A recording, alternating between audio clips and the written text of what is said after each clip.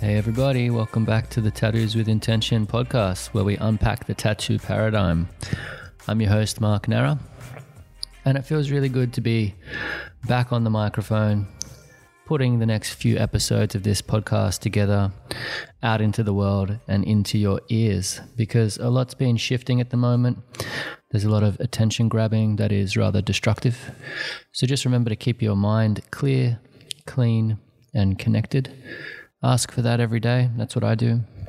And before I introduce this episode's guest, I just want to encourage anyone who's listening that resonates with any of the things that we talk about on this podcast in relation to tattoos and personal growth, that's keen on connecting with other people who are also equally invested, if not more than yourself, people who already are using their tattoos as a tool for their personal growth.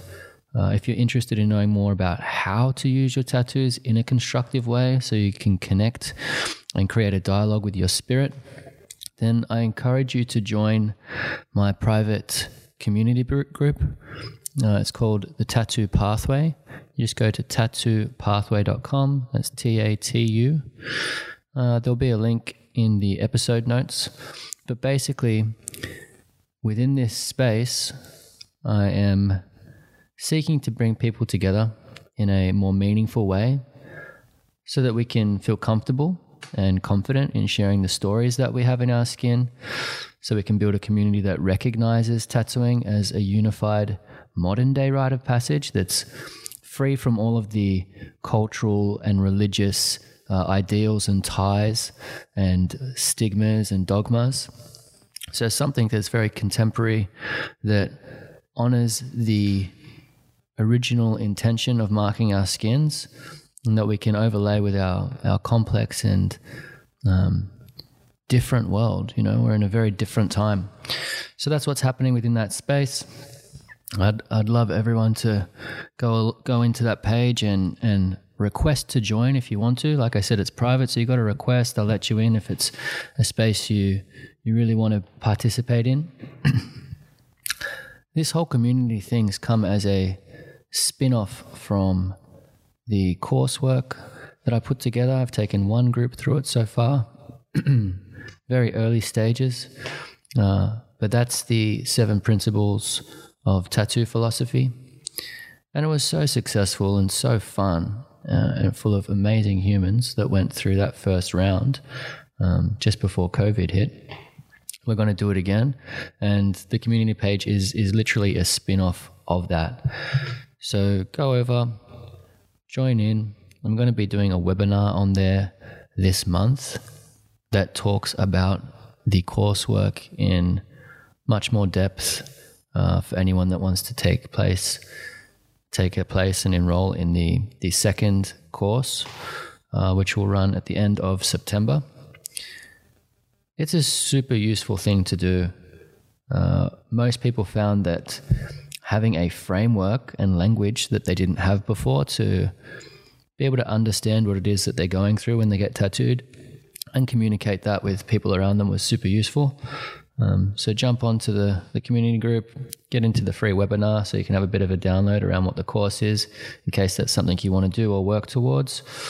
You can also go to themarkofnara.com and you'll see a breakdown of the course on that page as well, and the option to enroll if you'd like. Cool. So in this episode, we talk to an artist, a mystic, and a gentleman who is all the way over in Dublin.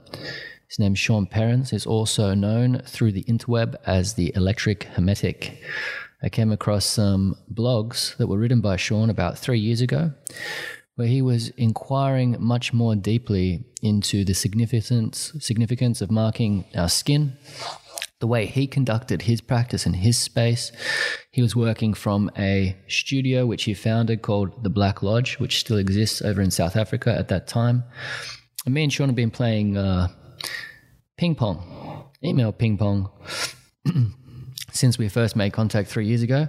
So it was an absolute pleasure to finally have this gentleman connected via this little wire here on this screen and have a chat, and I'm sure you'll find a whole lot of relative insights contained within this conversation. So enjoy, and I'll have all of Sean's links and contact details in the outro and in the show notes. So I hope you enjoy, and I'll talk to you soon. Bye.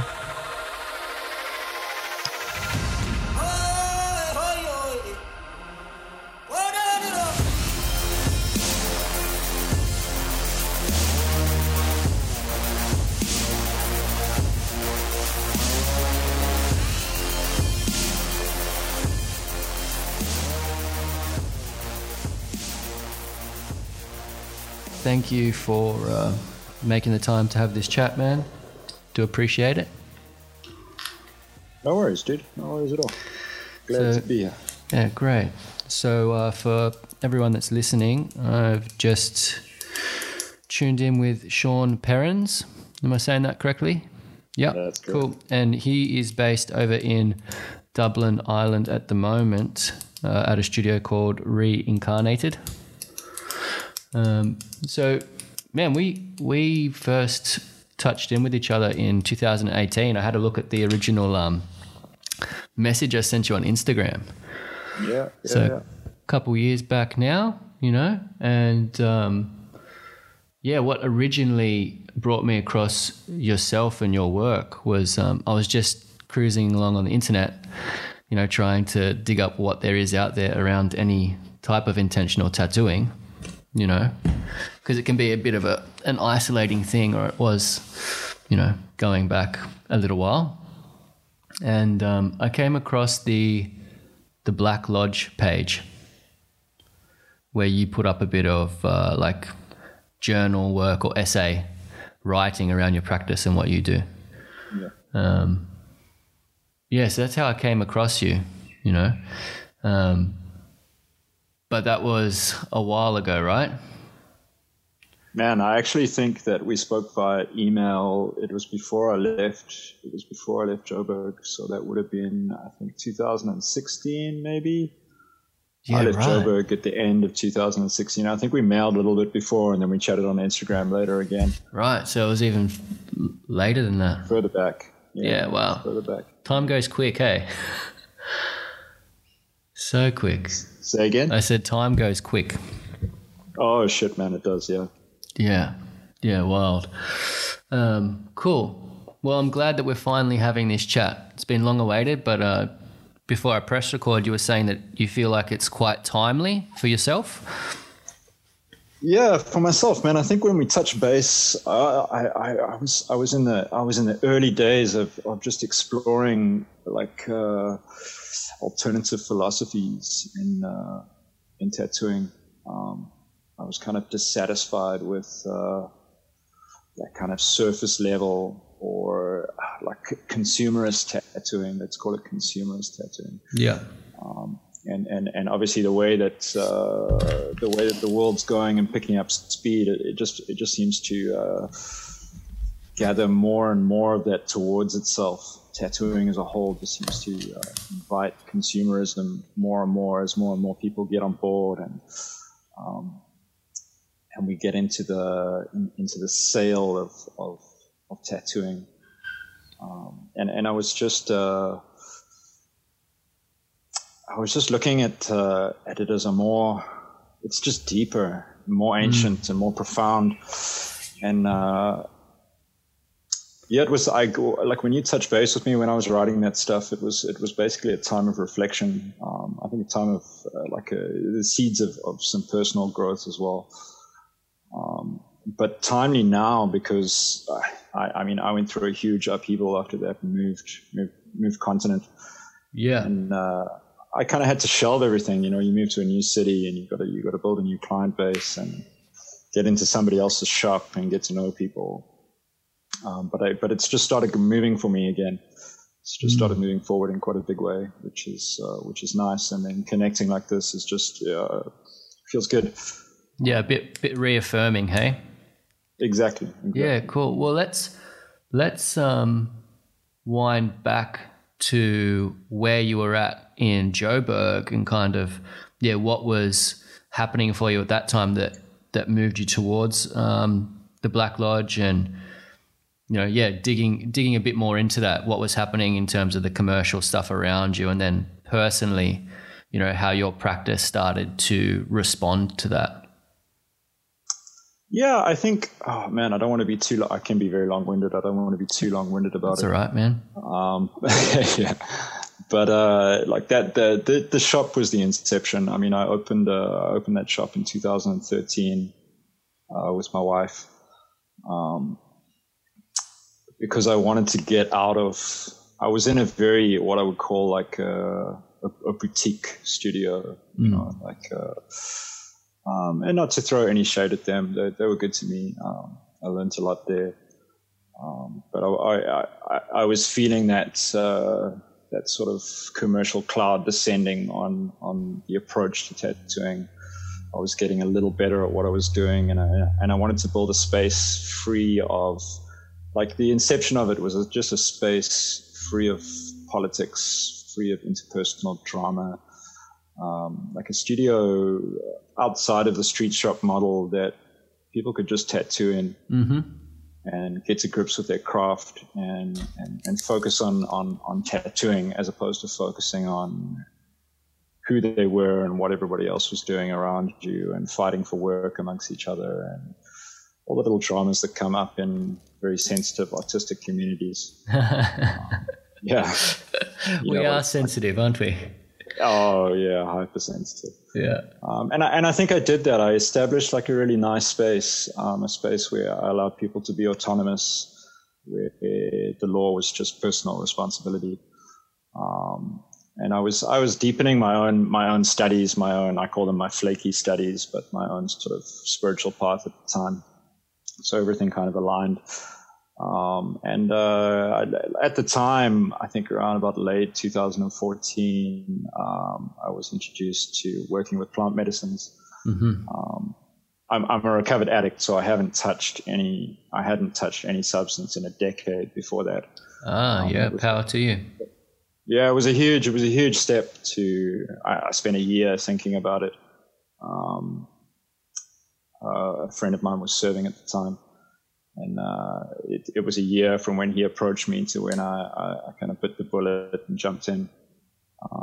And I guess we like in this kind of thing to say, I had a calling, I was called, like. That's the language. That's the language these days. But it was actually quite the opposite, man. I was I had a vision, but it wasn't a pleasant vision. It was more of a wake-up call, and I was kind of shown tattooing as, or rather, I was shown myself in tattooing and tattooers as a whole, and just how careless we are with what we're putting into people. And I was shown the depth and the import of what we lay into people, and how we're not just putting pictures on people, but we're literally putting everything inside people. And it all became very clear very suddenly that everything was going in. My personal space, the music, the chaos, the people in and out of the studio, whatever energy was coming in was getting snapshotted in that moment, mm-hmm. and captured in that tattoo. Yeah.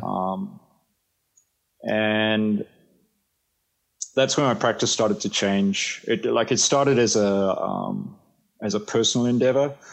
It was about my intention, me staying present in the moment, and starting to engage my clients in conversation around that kind of thing. Mm-hmm. But the best I could do, because not everybody is open, not everybody wants a spiritual experience. Exactly. Want a tattoo. But I felt like it was my responsibility to be mindful and to curate space for people, regardless of what they thought they wanted or didn't want. It lay in my hands to ensure that space was held for them. The same way we hold space in ceremony, we hold space in all those kind of facets of life. Whether you're sitting and meditating, whether you're doing plant medicine, whether you're getting Reiki, a massage, anything, whether you're in therapy, you want that space to be a trusted space. Completely. Yeah, I hear you on that. You know, like, I hear you on that. Look, I mean, I just want to say firstly that what a beautiful insight or vision to receive, you know, and I think it's, I really resonate with it, you know, again, that's some of the language that gets used around, I resonate, I do, I feel, you know, I feel and have a comprehension of what you've experienced in that insight, because I've had the same thing, you know, and it's beautiful because it does really ignite that sense of responsibility in terms of what you're doing and who you're working with. You know, tattooing is ceremony. That's the bit that's been lost, right? That's kind of what's been washed out in our current practice, is that reverence for it as such, you know. And exactly. I always say the same thing to people. You know, everything is being recorded in the moment, you know, like every little bit of conversation we have. And that's why I try and make sure everyone's as comfortable and as safe as they can, you know, holding them in that space, because a lot of the time things will come up that just need to be heard in the space, you know, and recorded. So, yeah, I see where you're at that point. And so that led to curating and opening the Black Lodge. That was, I had the Black Lodge was open. It just changed the way that I was operating in that space. It changed the way that I felt about that space. I had a great, I was blessed. We had a beautiful studio, huge studio. We had a little meditation room set up, which doubled as a ceremony room on the weekends. Sounds amazing. We had a little private studio set up so that if anybody needed to get undressed or be in a sort of exposed environment, we had actually a couple of private spaces set up. We had a photography studio. We had a garden. We had a token dog Sundays. Sounds so great. Beautiful. Yeah, it was great. In the heart of Johannesburg, it wasn't really. I don't think it was very common space. Yeah. To come across as a studio. Yeah. So really like another world when people would enter, hey? I always felt like when we opened the place, it was straight. Like I have a lot of magical study, like Western sort of esoteric tradition as a background. It's like I want to dig into that. I want to dig into that later too. But we'll set the scene. So when I created it, part of how I created it is I imagined the studio as an entity in itself. And this was before I got to the point of working with medicines or thinking about tattooing incredibly differently. But I had created this, in my mind, I created this entity that was the shop, that was the Black Lodge, this benevolent kind of maternal entity. And it's funny that it's like that, which came first, the chicken or the egg, because when things started to coalesce and come together, I just realized that it had always been that way, if that makes sense. Yeah. It just became aware of it. It wasn't that I had to manifest it. It's that I had manifested it already, and everything just kind of slid into space. The tattooers that were working with me were just such beautiful people. Everybody was amenable to taking their practice seriously. And yeah, we had something really beautiful there. I miss it dearly. It's very different in the streets of Dublin. Yeah. So tell what was the transition over to Dublin? I mean, you don't have to divulge too much of your personal story. Only share what you want. But when we were talking, you kind of said it was like quite an initiatory phase, and you ended up having to uproot and leave. Yeah, look, like without going too deep into it, like Johannesburg is quite violent. There's a lot of violent crime, and we just had an experience as a shop, actually. Like my wife and my eldest daughter were there. She would have been 16 at the time. And all the guys from my shop, and we were walking out in the middle of nowhere in the country, and we got held up at gunpoint. And that just rocked my world. And I decided to get my kids out, bring them over here, and give them a chance at kind of like a safer teenage experience, what they had left of it. Completely. So it was quite sudden. We went from having like a brush with crime to I was over here 3 months later. So quite sudden. Yeah, It was a very sudden transition, and the tattoo practice, it really did take a back shelf. It put the perspective was, as much as the stuff was resonating with me and pushing me to explore my practice from a different angle, kids come first, man. Of course, of course. Your family comes first. Your family's well-being, and I went back to having to make myself financially secure above and beyond. Yeah. Trying to follow the internal pull. Well, again, I applaud you, man. I really do. It's like I agree. Families first. I've only got a young family. My daughter's 2.5. My son's 8 months. So yeah. How many children do you have, and how old are they? So I've got, they are 17, 18, and 19. Wow. But only 2 of them are with me. Okay. So 18-year-old and a 19-year-old on this side. So yeah. Oh, beautiful, man. Yeah, I really, when I hear of other parents now, other fathers and mothers that are doing the work, it really inspires me. I've had this whole echelon of people that I was looking up to, or that were teachers that don't have that sphere of experience, and it kind of has weakened the signal a little bit, because you have to manage that, and it is the priority.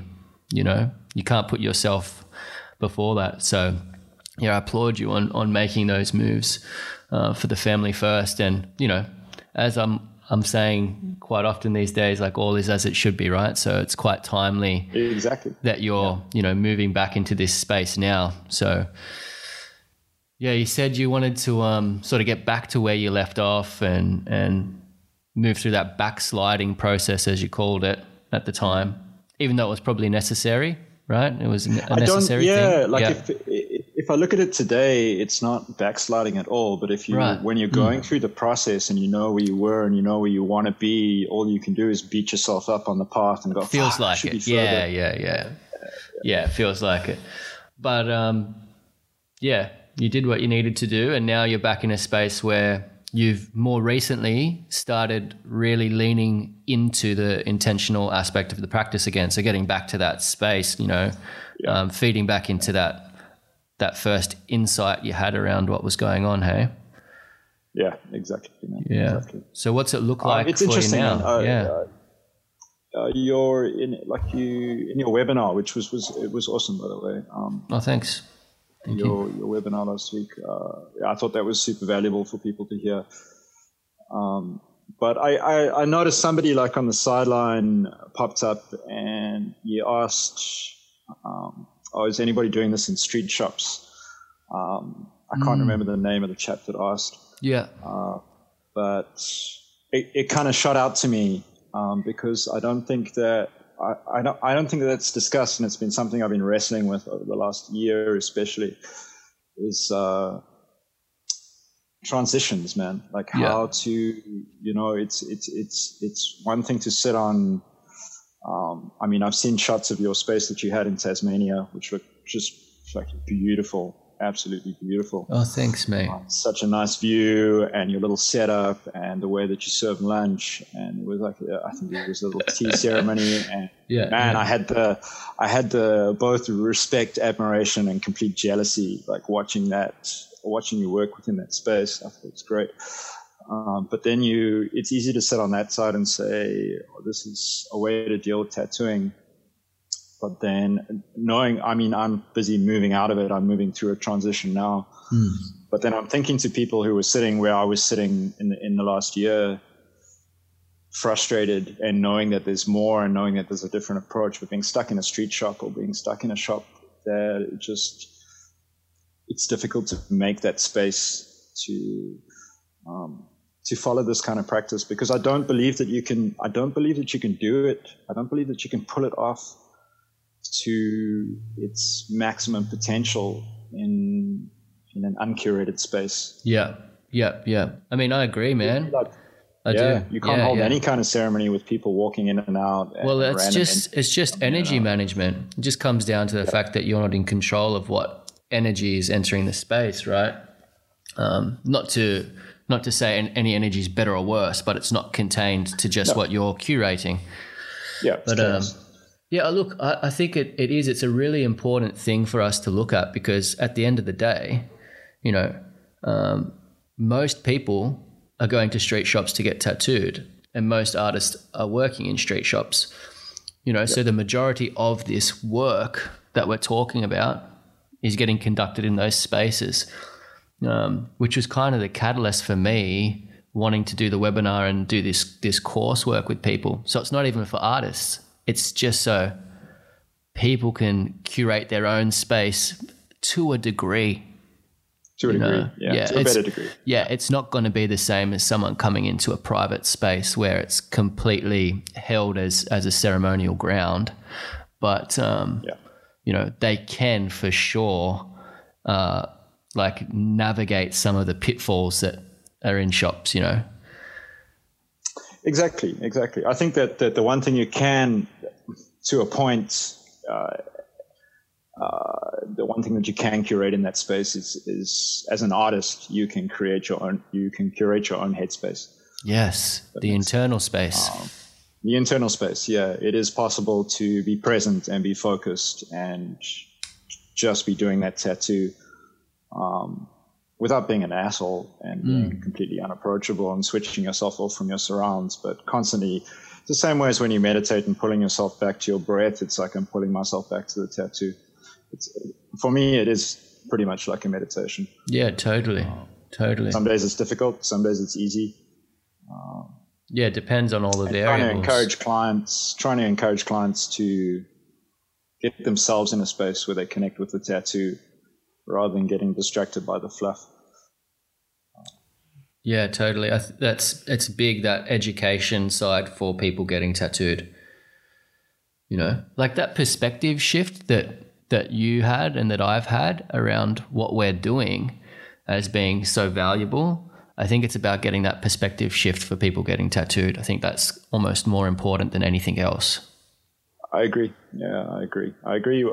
It's interesting. I put all that stuff up on Instagram, and it's so interesting to sit and chat to people, because a lot of my clients will come in and go, "Hey, what's that about?" And you get that sounds awesome. Sign me up. When can we book in? And then you get this, you get the opposite, where you can, as you speak to people, you can kind of watch the switch turn off, and they flow, like people who are just not ready to look at tattoo from that perspective. Yeah, totally. And everything in between, people who are curious and people who want to know more. But it's been great from that perspective. It's just starting to tap into people in small ways. I've always looked at the transition as being this, like kind of like epic voyage, you know, something starting and we're moving into this new phase and bells and whistles, but it's actually small shifts that need to be made initially. Yeah, totally. Tiny shifts, opening those passageways and allowing the communication to start, allowing the conversation to start. Yeah. I think it's very amicable for any artist that is aware of, you know, these more intricate layers of the practice to remain in and work in that space where they can help transition people into a space of understanding, you know. That's where I've spent most of my time. It's only been sort of the later half where I've been in more private spaces. And that's simply been because of that transitional phase. Most of my clientele have moved into a space where they're kind of requiring the private space now. You know, so it's almost in response to and in respect for the people I'm working on that I'm in more private spaces, you know. But initially it's like it was very much that, real subtle, incremental changes in perspective, you know, probably for myself too, like understanding more and more and more so I could sort of step between the two spaces. But yeah, that's awesome to hear though. That's also because you almost feel like on one side you're there beckoning, going, come over here, come and check this way of doing it out. Like and it's nice if the response is the other way, where your clients are going, hey, can we go to that space instead of sitting in? a regular studio setup. Yeah, that's great. Yeah. But I was in a regular studio a couple of weeks ago down in Melbourne, and it was really nice to be back in that space too. Yeah, and how much more comfortable I was in that space. I realized that part of the thing for me was like I actually wasn't fully comfortable in my practice originally. Yeah. So like having time out and just like becoming really concrete in it meant I could go back into that studio space and be sure of it. And then the energy was different as well. So like a lot of people in that space were sort of interested in what was happening, opposed to like me feeling like it was being questioned or something, Goddamn hippies. Yeah, that type of thing. It was really good. Yeah. But so like, No, I think there is a degree of like ownership to how much of something is self-consciousness versus confidence. The same as in tattooing. It's between watching somebody take down a tattoo, put on a stencil, execute something with confidence, versus somebody who's self-conscious. And I think it's the same in this kind of practice is how much of that is just being willing to stand up and take whatever comes, Yeah, totally. It's easy to be insecure about the hippie, crazy hippie shit. Yeah, totally. Yeah. So I think it is important to have, well, because just of the time we're in, there's going to be people that are all different stages of understanding and participation in these like layers of the practice, layers of intimacy with it as something that's sacred and not. And, I don't know if it'll ever land all the way back on that extreme of everyone understanding it as something sacred, and nor do I think it needs to. No, there's space for everybody. Yeah. But I think it'll be like, the intentional side of it's really starting to gain some traction, which is beautiful. It's happening in a lot of places. So I think it's in its infancy for our culture. It's not as old as it is in other ones. So we got a bit of work to do, I think, in terms of like helping it take a really reputable form. Yeah, I'm thinking about it. I've been thinking about it in terms of it's a new tradition, but it's not a new tradition in its essence, but it's a new tradition in its iteration, if that makes sense. Completely. We don't have anyone to learn from. I mean, the most you could do is maybe go to the guys who are doing the magical stuff in Thailand, or you can go to the islanders who have got sort of their deep tribal stories that are going down. And those people, there's still some people out there carrying those torches, but for us, especially as sort of Western folk, we don't have a lineage. We don't have anything to follow. So what do? You have to lay down a new tradition based on remnants of bygone days, man. Totally. And connect to that inner space, remove ourselves from our lineal time and really like check in with that space that's beyond it. Because I think, yourself, myself, a handful of other people I've spoken to, you can really feel it, where you're like, this person has had that insight. They have had that download. They've connected with something that I feel like is, a communication with the very essence of tattooing. The same thing that all the other cultures are linked in with. And I feel like we're probably having that connection and communication so that new iteration can come through. It's like, it's the energy that just helps the physical thing take form, right? Yeah, and it's interesting. It's also interesting how it's not localized. When these movements and these shifts kind of happen, that collective consciousness, that way that it's beaming down on different sides of the planet simultaneously, and you're watching it spring up in different places, like manifesting in different ways. It's really cool. Yeah, it's beautiful. It shows how like interwoven the whole population of the planet is at the moment. As much as we think we're separate, But yeah, I did want to ask you about that, like tradition and kind of the new things that are coming through, and then what your thoughts may be on you know, because this happens in all areas of ceremony and healing and sacred practice. There's that potential for it to get sort of swept up into the exploitation and commercial aspect that we were talking about. You know, that commercial cloud that sits on tattooing sits on the spiritual parts of life as well at the moment, right? You have what we call it woo-woo over here, you know, the woo-woo, where people are just kind of hiding behind different terminologies and bits of aesthetic. So do you think there's, like, what's your thoughts on that in terms of tattooing and our new spiritual way with tattooing? Where do you think the boundary is? I think you have to compartmentalize, man. I think that, unfortunately, because there's not that many people with, the people who are following an intentional practice are far more in the minority. Your chances of getting apprenticed by somebody who's going to teach you that along with tattooing are very slim. So I think that, because you're talking about snake oil, I dress it up in spirituality. I give you a mediocre tattoo and I go, but it's a spiritual tattoo, and it doesn't help. It doesn't help getting an awful tattoo with great meaning. Especially if it is snake oil and it actually doesn't have too much other than burning a bit of sage and, I don't know. Imagining that it's spiritual. But I think that, and I'm pretty sure you touched on it with John as well. I devoured those two podcasts. Those were great. Oh, good. But the need for a technical foundation doesn't fall away.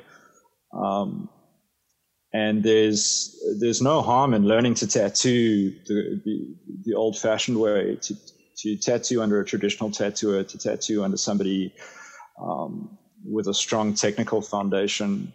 There's nothing wrong with that, because if you're not carrying some kind of sort of desire for technical excellence as much as you're carrying a desire to take tattooing to its sort of spiritual potential, then it's useless. It's like one is useless without the other. I don't even want to say that. A tattoo could still just be, you could still slap on a good tattoo onto somebody and they could have a great tattoo and be happy with the result. But yeah, you can't use the spirituality as a scapegoat for bad tattooing. Well said. As an excuse. Yeah, well said. Well said. So you have to compare. I don't think you can just wrap it all up in one package and say, like, this is what you've got.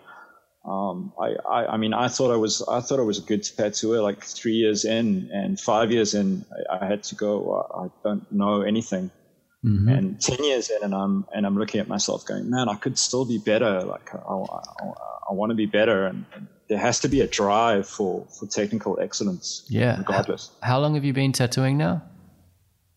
So I did my first tattoo in 2008. So I will be in like my 12th year of tattooing now. Yeah. But I mean, I fucked around for like a good year. Yeah. Yeah. I did my first in 2008 as well. There you go. Oh, really? Yeah. Nice. Yeah. Look, I just want to keep riffing on that point, because I think this is very crucial for people to hear. And it's why I brought it up, because I knew you'd have a good insight on it. And, you know, I'm again in agreement that there's almost two separate spheres of learning if you want to be doing intentional tattooing. You know, there's the technical aspects, and then there's the spiritual knowings and technical aspects that go with it. And yeah, I think, unfortunately, and this isn't like trying to condemn anyone, but like, unfortunately, from what I see, there is a lot of intentional artists that don't have those technical foundations. Yes. You know, that's just from what I'm seeing online at the moment. Yeah. You know, and I think it's because it's very exciting at the moment and alluring to want to be doing that type of work. You know, we're in a time where everyone's really drawn to their own cultivation. So they want to be in that space. And then the technical side, you know, we both know it takes a fucking long time to learn how to do a good tattoo, and it's not pleasant. You know, it's not the brochure of spirituality. It's the absolute opposite. It's like completely uncomfy, like super difficult, emotional, super hard on yourself. And it takes a lot of work and dedication to the exclusion of everything else. Like, I don't think I could have technically developed my tattooing if at the same time I was doing my personal work. I agree. It only sort of popped in halfway through. I could do an okay tattoo. You know, I could do an okay tattoo, and then like letting go of that and moving into the spiritual side, I think helped the tattooing build from that foundation. But yeah, it's super important. Hey, it is. I think that from the, it's like if you have an intentional based practice, you have some kind of, I don't know, spiritual or I don't like to use terminology because I think terminology can isolate people. But you have some kind of what do you call it? Like internal evolutionary paradigm. You know, there's something going on that you're trying to become a better person. Yeah. You know, and it is, tattooing is self-defamation, and I personally am deeply flawed as a human being. But you need a practice, I guess is a better word. You need a practice outside of tattooing, something that is about your own personal development as a human being, which in the long run essentially plugs into your tattooing. Because at some point they become indivisible. You're a tattooer and you're a human and you're a father and you're this and you're that, but everything just coalesces into that one point. And that's for me where that birthplace comes in. That like where does the need for intentional tattooing come from?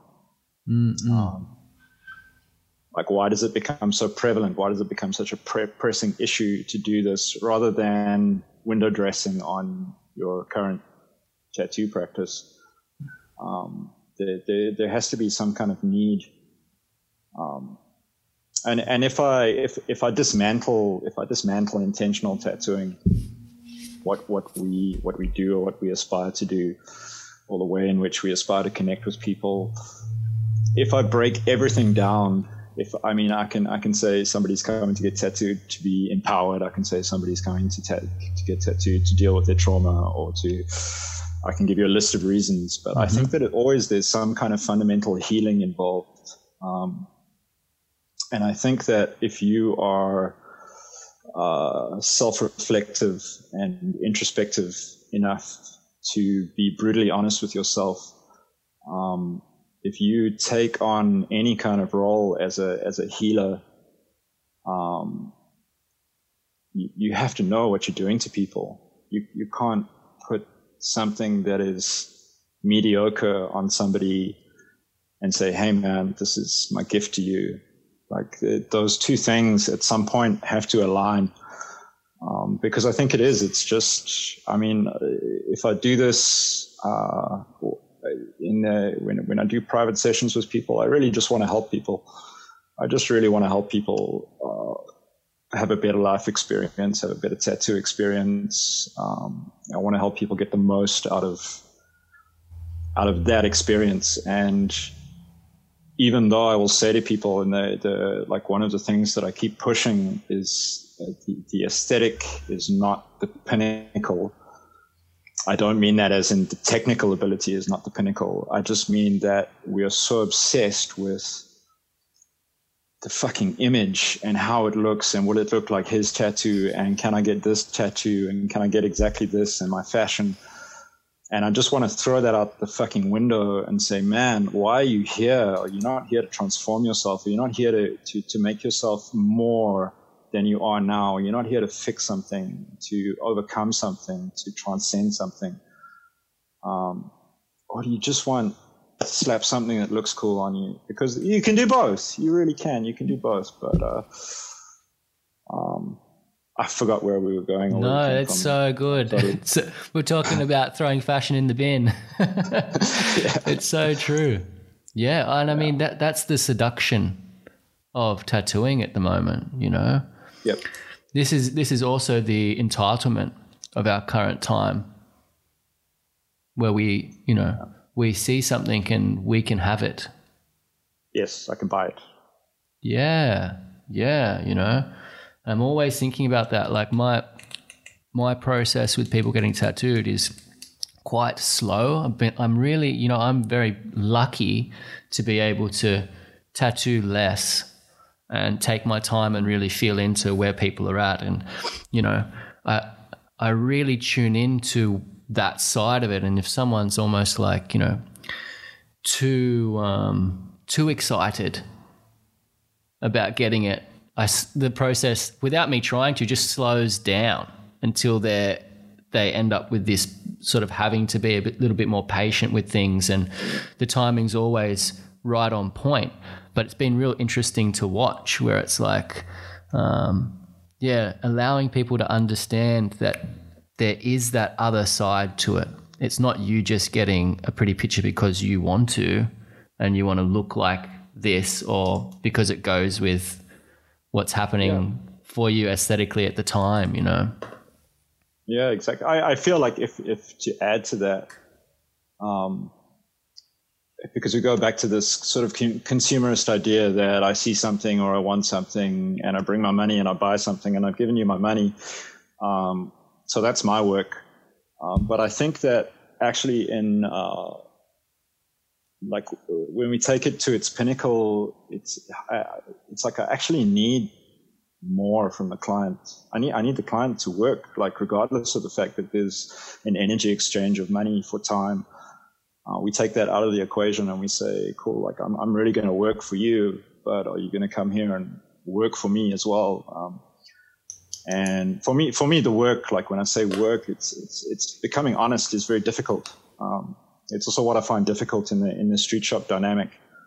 And part of where I'm taking my practice at the moment, my practice is in its infancy, I would say, and I have a vision for where I'm driving at the moment, although the road might get a bit windy along the way. But my first point of course is ego diffusal, because if somebody comes into a shop and sits with me and I've just met them, it's unfair for me to expect that person to become vulnerable to a complete stranger, or even if I've worked with them before, an almost stranger, in a scenario where there's other people within earshot. It becomes very difficult. And so my first point of course is ego diffusal, and the only way to do that is like I have a meditative process that I go through with people. But it's also about just building a relationship. And in order to get somebody to be more vulnerable, you need to be equally vulnerable with them. So there's this, there's work from both sides, man. Completely. Completely. I understand completely what you're talking about. Again, part of the catalyst for the course that I'm putting up, the course. I don't even like using that language or having it to be out in that way. It's just how we reach people at the moment. But getting people to understand that there's the work on their part. They need to be putting themselves in that position and really coming in at the same point as the artist. If they were come to see someone like yourself, so that there isn't this need to like coach as much and get them into a similar place of understanding. You can kind of meet each other where you're at straight away, and that work can happen. So I mean, let's talk about what your practice does look like right now and what that vision is that you're working towards. Because I understand it'll change and pivot as you go along, but like what's it look like now when you're working with people in private, and where do you want it to go for yourself? So I'm pushing. Some days I feel like I'm pushing myself a little bit too far, but I'm trying to push a little bit. I'm almost testing the boundaries for myself at the moment. So I do a small kind of meet and greet consultation in the shop in working hours, and I meet somebody and we put face to face. we chat a little bit about it. I explain kind of where I'm at with the way I go about things. I give them like a basic overview, see if they're comfortable, get the ballpark kind of money figure out of the way, deal with all that stuff up front. And then I basically give them the concepts of intention, and having an intention during tattoo, and just the concept of being able to access what I would call like a trance state or an altered state of consciousness within the tattoo process. And to harness that rather than to run away from it or try and hide from it because it comes dressed as pain, to kind of embrace that and use their intention as an anchor to push through that space if it gets difficult, or to use their intention as an anchor to meditate through that space if it's easy. So I give them the formula basically. And then at the moment I only have evenings available. It's the only way that I've found to access a practice in a street shop. And I'm talking street shop, like on average, we're like 4 to 6 artists in a really small environment. Dublin shops are tiny. So it's close quarters. So I've taken to working evenings, like 1 or 2 evenings a week. So it's I'll do my usual day, break for dinner, and usually start 8:30 in the evenings.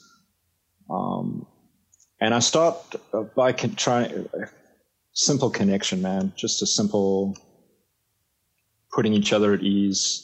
Yeah. I usually work in low lighting. I take off the crappy fucking neon lights, and I just set a space, a setting. Yeah. And then, I walk them through like a meditation. I would call it a guided meditation, but it's not really. It's just getting into a comfortable space. Yeah. And by allowing, I think that if you allowed somebody to take you into meditation, there's an automatic kind of letting go that happens there.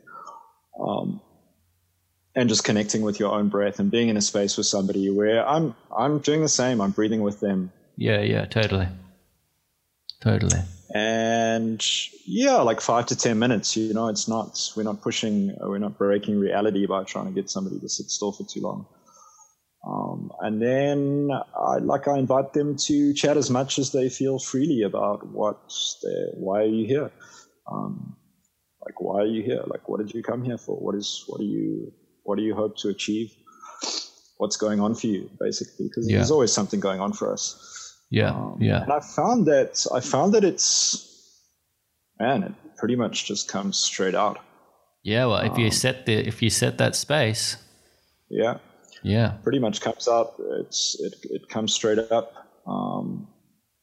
The part where I've set myself the challenge is we don't really discuss design or aesthetic before the time. Yeah, so to be honest, I'm finding that as tricky as the clients are finding that a little more tricky. But at the same time, I guess at the moment I'm trying to just, again, subvert the aesthetic, and subvert the need for a specific aesthetic. So now we're trying to find what we're dealing with, and we're trying to find what body parts do we feel called to, which I generally find also seems to come up pretty quick and pretty easy. If it's a part of the body, if you move towards a part of the body that feels uncomfortable, like if it was in your sort of like the lower chakras and it's not somewhere that you were interested in getting tattooed, then we look at doing something that aligns with that for you, that kind of feels reflective, some alternate place. And then we chat about how we can make that into like at the moment I'm working more with kind of sigils and glyphs, simple symbolic stuff. But I guess that in the long term, man, I would like to run that out into, if I could sit with a day with somebody, it wouldn't matter. There would be less pressure. Totally. At the moment, because I have a short time frame, there's a little bit more pressure on me internally. To produce something. You go, cool. Like they're here. We got this time. Yeah. But if I have a day with somebody, it's much easier to say, hey man, like let's draw on you. Let's do some sketching. Let's stand in the mirror together. Let's think about which way we can go with this. But I really do think that intuitive is a lot stronger than going with a formula of, oh yeah, well, I like this guy's work and I like this guy's work and I like this thing you did and make me something to go on my chest. And then we're already predetermining exactly which way we're going to walk.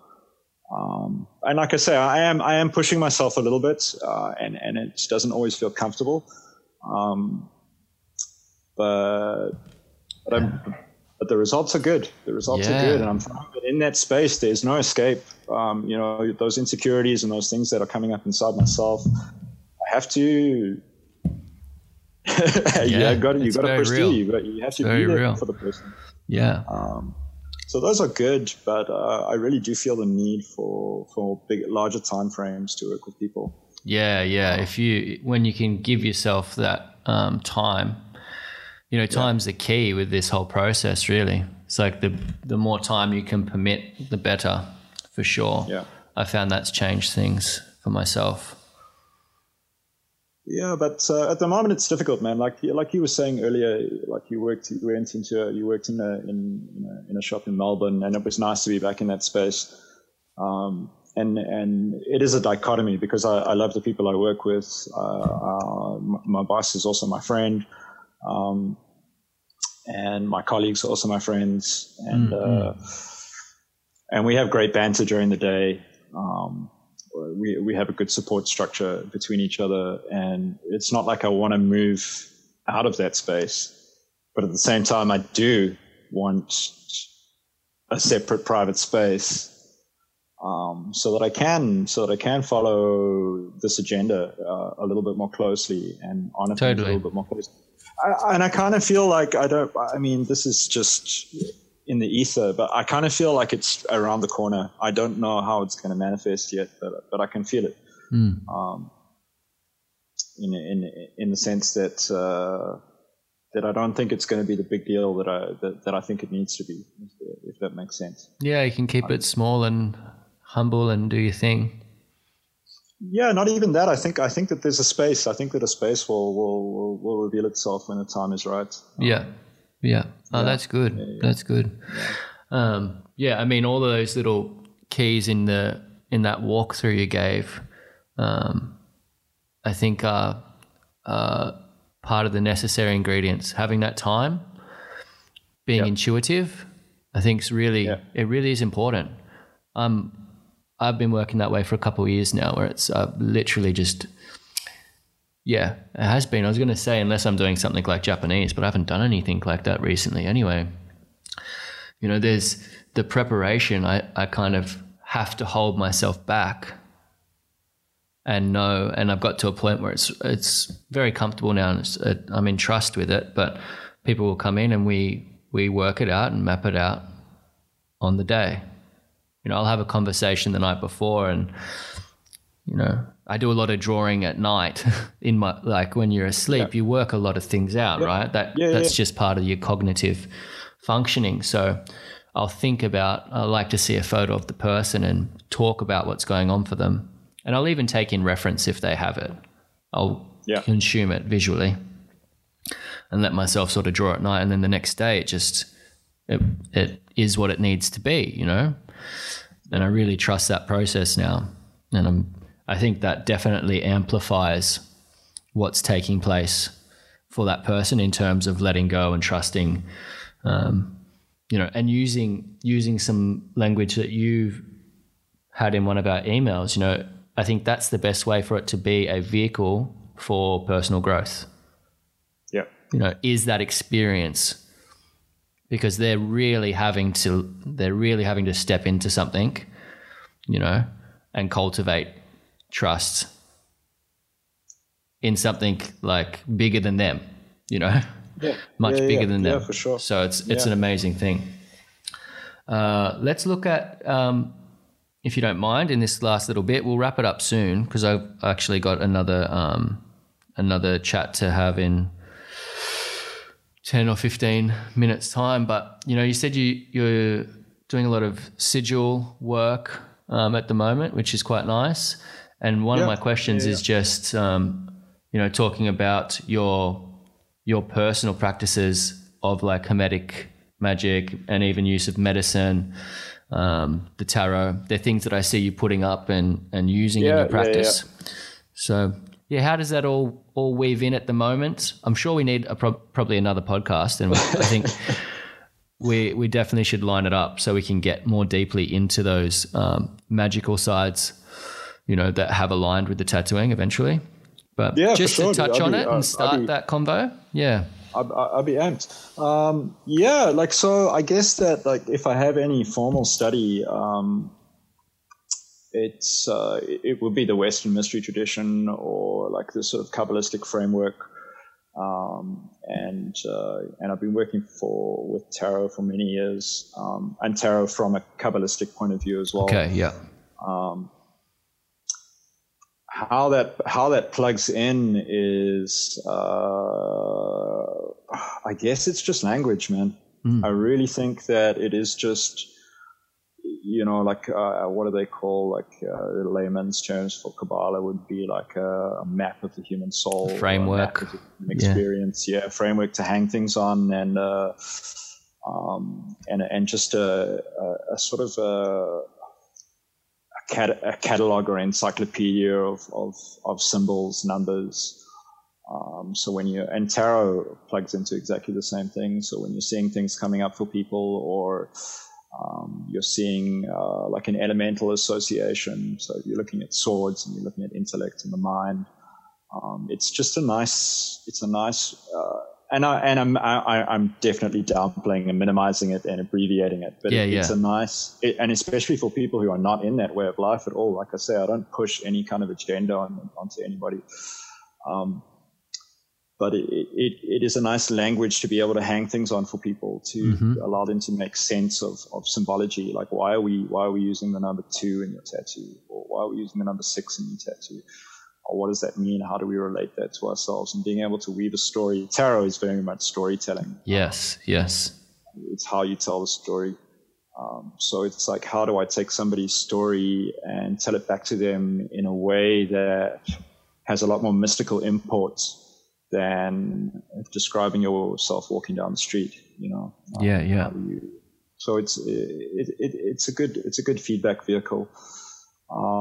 That's my true passion in terms of study. Everything else that I have is just a bastardized white man's version of other people's events.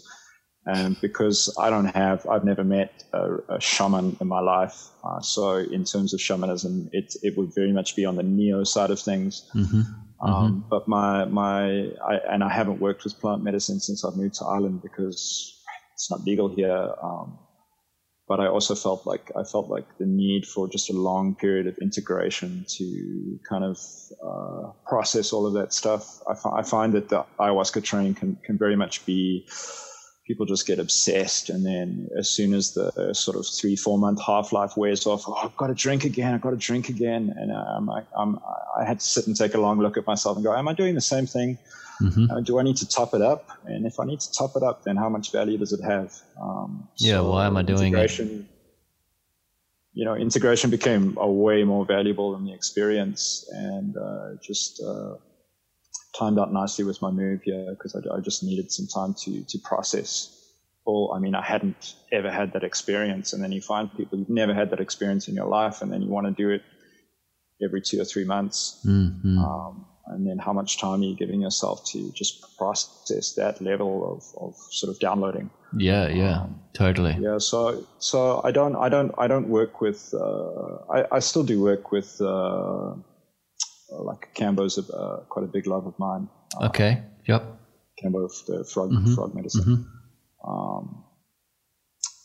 But I also find that when you touch base with those things, you understand that shamanism is not, or the tools that are available to the shamans are not unique to shamans. While study under somebody who has got lineage and vast wealth would be amazing for me, if I don't have access to that, the potential to discover aspects of those modalities on your own it's there. You can pick up a drum and you can learn how to journey. You can pick up a rattle and you can learn how to journey. There's no gates and there's no gatekeeper to stop you doing that. It becomes a little bit iffy once you start calling yourself a shaman and walking out there and trying to interact with people on that level when you have no schooling or foundation. Yeah, completely. Back to the snake oil again. But so when it comes to stuff like shamanism or kind of Eastern philosophy, it's what I've read, and it's based solely on my personal experience. Yeah. But I prefer to be upfront about that stuff. It's like I have no aspiration to be any kind of crazy neo shaman. I have enough to go on, man. Like tattooing is enough to unpack for the rest of my life. Totally. And just to draw some correlation between that integration piece, because that's really important. That's one of the principles too. When I look at kind of what's underlying the experience, it's like, the same thing can happen with tattooing as with drinking aya, It's like people can start getting tattooed and having these experiences, and they just want to just keep getting tattooed and can get covered really, really quickly without any integration between, which is why I'm always encouraging people to take their time with their tattoos, and the more we can remove the need for money from the experience of getting tattooed, which is quite hard at the moment. I'm not saying we should, but it's like the less that as an artist you have a need to get people through the door, the more you can sort of like find that balance, the more you can sort of drop in that space and really feel into, again, that the energy behind the person receiving and be like, okay, does there need to be a little bit more time between sessions for this person? Because I think it is, and it should be a lifetime sort of process getting your work done, right? Yeah, that's interesting, man. That's interesting because it's a cold day in hell before any tattooer goes, no, I don't think you should get another sleeve. I know, right? Yeah. But then, and again, not to sort of say there's any right or wrong way necessarily, because everyone's on their own path, But I see a lot of people that are like super heavily tattooed at such young ages. I'm just like, I wonder, like, how much is getting locked in at such a pre-formed stage of themselves, Yeah, it's interesting. Yeah. It's interesting. But mate, I'm going to leave it at that for this interview. I'm so happy we connected. I'm so happy we connected. It's really good. Yeah, me too, man. I'm really, really happy to hear about what you're doing. And again, I really sort of applaud you and I respect everything you're doing. For those that are listening, I'm going to put some links up to Sean's work, and just to, let you all know and link back into that piece on technical abilities as one side of it, and the more occulted side as the other. Sean does really beautiful work. He does amazing tattoos technically. So I just want to sort of give you that nod, mate. I really like the work that you're doing. And I'm glad that you're leaning more heavily into the intentional side of it too, because I think it's really needed. We need good artists that are doing things in a very genuine way. So yeah, dude. And thank you, man. Thanks. I just want to say thank you for knowing or unknowingly being a little prod of encouragement across the last few years, man. So you always seem to touch base with me at the right time. I don't know why. Yeah, cool. There's only a small number of people around doing what we're doing, so I just try and stay in touch. That's great, man. Yeah, cool. Thank you again for your time. Maybe you can just give people a bit of a direction to what your social links are and tags. I'll put them underneath anyway. Yeah. But yeah, cool. Because no one ever gets it verbally. Because I picked the greatest the greatest tongue twister of all time. So it's just Electric Hermetic on Instagram, and then it's electrichermetic.inc on the web. Cool. Yeah. Cool. That one's been up since July, and I've never put a link to it anywhere. So yeah, I couldn't find it. That's super COVID. Yeah, cool. Well, I'll put some links up, and I'll send you a link, dude. Yeah, nice. If anyone wants to chat to Sean more, just shoot him a message. And if you're in Dublin or around and you want to get some work done, definitely hit him up. And yeah, mate, we'll be in touch soon. We'll get another one happening when time permits. Awesome. Awesome. Much love to you, bro. You too, man. Thank you. Go.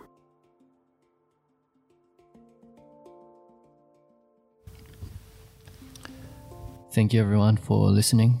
Thank you for your openness, for your energy and your attention, and for allowing these conversations to enter into your mind, your psyche, to go through your beautiful human filtration system, and for ultimately playing your part in this collective experience, moving towards a beautiful future.